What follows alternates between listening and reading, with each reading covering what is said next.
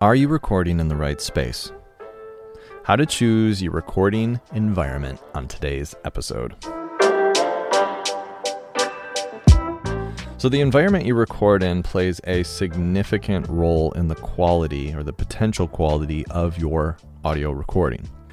Now understand, a great sounding room can make average equipment sound surprisingly professional.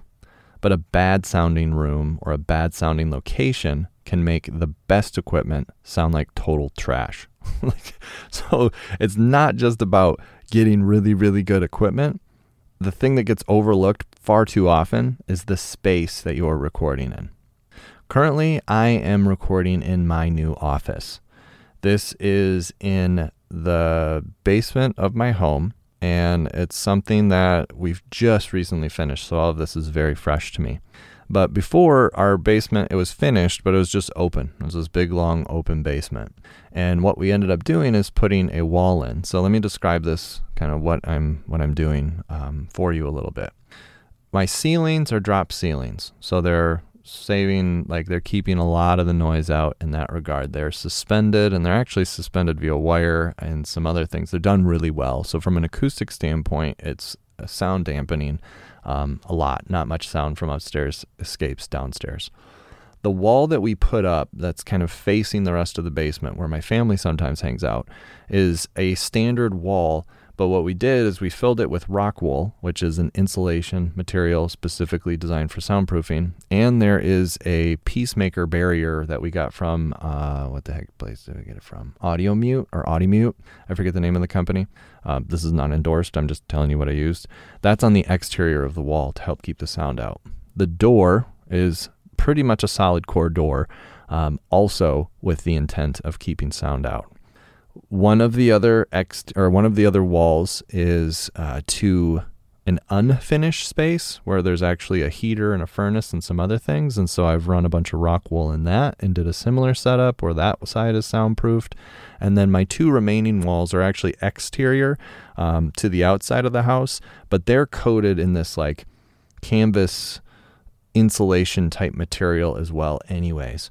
So the point is, I have all of this stuff going on around me. Like, we were very intentional about creating this space for me so it can sound as good as it does now. I also have other things interiorly, like sound treatment panels.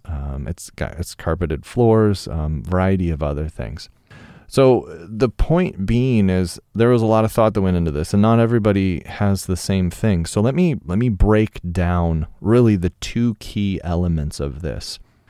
You got to be thinking about your environment or your space in interior noise and exterior noise. So exterior noise, let's talk about that first. In proximity to things that are outside of your space. Now, this might mean outside, like the dogs walking by, or if you have a dog, if it's barking in the backyard, or the neighbors, maybe they're mowing their lawn, or maybe you're in a city setting and you have a bunch of like fire trucks because something just imploded outside, or whatever. The point being, all of the noise that is going on around you, you have to factor that in and figure out, like, does it make sense to be set up in this spot? Like, for example, I had a co-host of mine who was temporarily in India. India is loud all the time. Like, she purposely was calling in like kind of in the middle of the night, and it was still so loud. And if she was in the front of her house, she heard everything on the street, like the cars and the tuk-tuks and like all sorts of crazy stuff was going on regularly. So she had to sort of barricade herself in the back of the house, which was the furthest away from all of the sound, in this like closet style setting. That was the only way that she could do it. And so that type of a thing matters. If you are a business and you're thinking about doing this from office setting, you got to think about, are you near a spot that's by a bunch of foot traffic? Is it by the water cooler where everybody's talking about life? We're doing this with a client now where I'm going to be recording in-house with them, and we're like trying to figure out the best time and location to keep outside noise at a minimum. The other thing that you want to think about is interior sound. So the space that you're actually in.